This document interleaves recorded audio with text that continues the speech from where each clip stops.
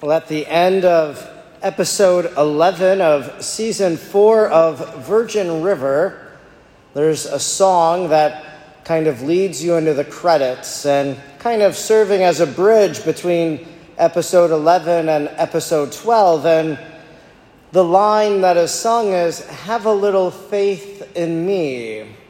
And for those who would have watched the previous episodes, they kind of would understand why at the very end of episode 11 into episode 12, why that would be the transition song, "Have a little faith in me."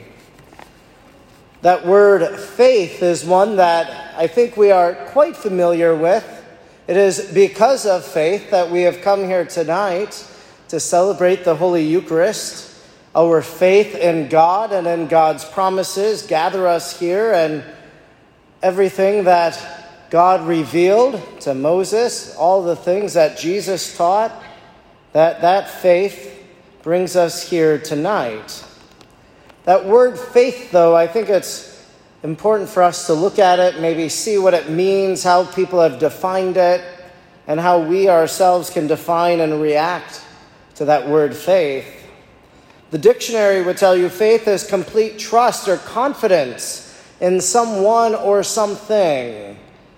The sentence they use to demonstrate this restores one's faith in politicians.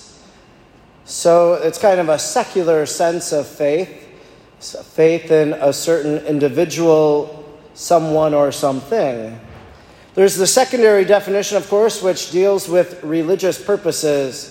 A strong belief in God or in the doctrines of a religion based on spiritual apprehension rather than proof. Bereaved people who have shown supreme faith. That's their example for that definition. And that's really the definition that we know of and pertains to us tonight. But I even think that secular one, complete trust or confidence in someone. Well, we put our trust and confidence in the Lord Jesus, that he rose from the dead, that he meant what he said, and that he will fulfill his promises to each one of us. And so there is a faith in a person, a divine person, who is Jesus, the Son of God. The Catechism of the Catholic Church would tell us that faith is a theological virtue. So you might know that the theological virtues are faith, hope, and charity or love. These theological virtues are given to us by virtue of baptism. So if you are baptized, you have received, infused in you, the virtues of faith, hope, and love, which then continue to grow throughout one's life. So the Catechism of the Catholic Church would define faith as this: a theological virtue by which we believe in God and believe all that he has said and revealed to us, and that the Holy Church proposes for our belief, because he is truth itself. By faith, man freely commits his entire self to God, and for this reason, the believer seeks to know and do God's will. Kind of a faith in all of the things that we've come to know and to learn throughout our life, through our study of faith. Another definition given by the Catechism says, by faith, man completely submits his intellect and his will to God, and with his whole being gives assent to God, who is the revealer. Sacred Scripture calls this human response the obedience of faith. So, believing in all of the things that God has revealed.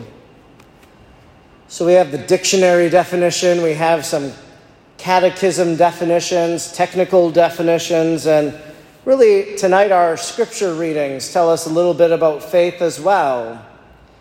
In the Book of Wisdom, we heard about the Passover and how those individuals put faith in the sure knowledge of which it was that they believed. So the sure knowledge of which they put their faith in. That Moses told them that the angel of death would pass over their homes if they would mark it by the blood of the Lamb. They put faith in that, in those words of Moses, and truly it came to be. And then the letter to the Hebrews, our second reading tonight, tells us that faith is the realization of what is hoped for and evidence of things not seen. So what is hoped for? Well, for us as Christian believers, what's hoped for is eternal life, that one day we'll attain life with God forever, and that's why we do what we do, and it's evidence of things not seen. We haven't seen the Lord Jesus outside of the Holy Eucharist. We weren't eyewitnesses like the apostles were to some of the marvelous events contained in the Gospels. And so we take them at their word. It's belief and evidence of things not seen. But then the author to the Hebrews tells us that by faith Abraham obeyed, and by faith Abraham was put to the test. So Abraham, often called our father in faith, Abraham obeys what God tells him. God tells him, take your son Isaac and sacrifice him. And so by obedience, by faith, Abraham does this, believing that this has some purpose in the eyes of God, only for God to provide the sacrifice of a bull and to reward that blind faith of Abraham as he climbed that mountain.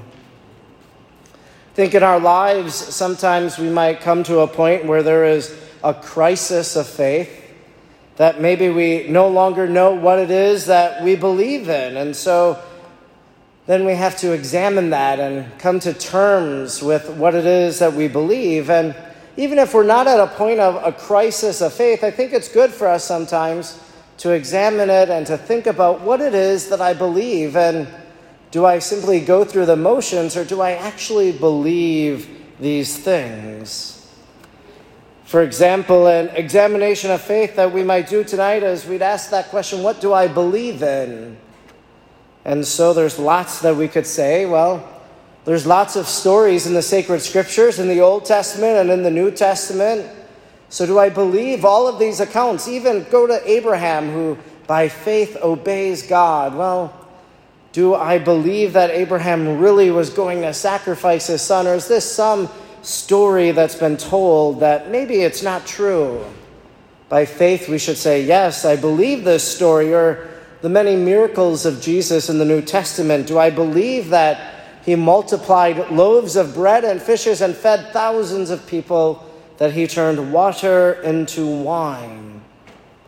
We might also say, well, what do I believe in? Well, in a few moments, we're going to profess our faith with the Creed, and tonight we'll use the Apostles' Creed, and it says, I believe in God, the Father Almighty, the creator of heaven and earth, and in Jesus Christ, his only Son, our Lord, who was conceived by the Holy Spirit, born of the Virgin Mary, suffered death, rose from the dead, ascended into heaven, all of these tenets of our faith. And so do I believe all of those things? It's kind of a fantastical thing to believe in, that the Son of God was born of a virgin by the power of the Holy Spirit without the generation of a man.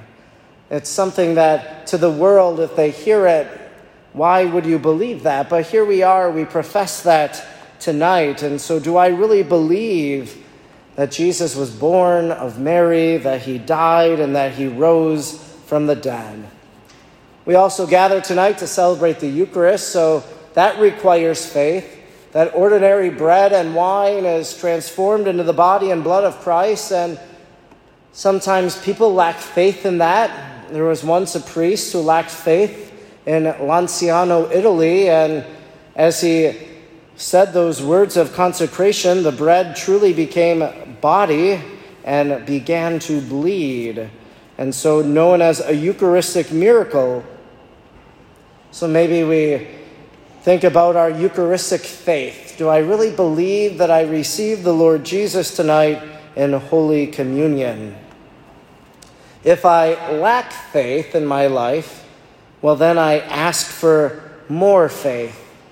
And it's not wrong if we have a lack of faith, but we can make that movement towards deeper faith by asking. And even the apostles in the scriptures one time went to Jesus and said, Lord, increase our faith. So it's a request that they made. It's a request that we can make.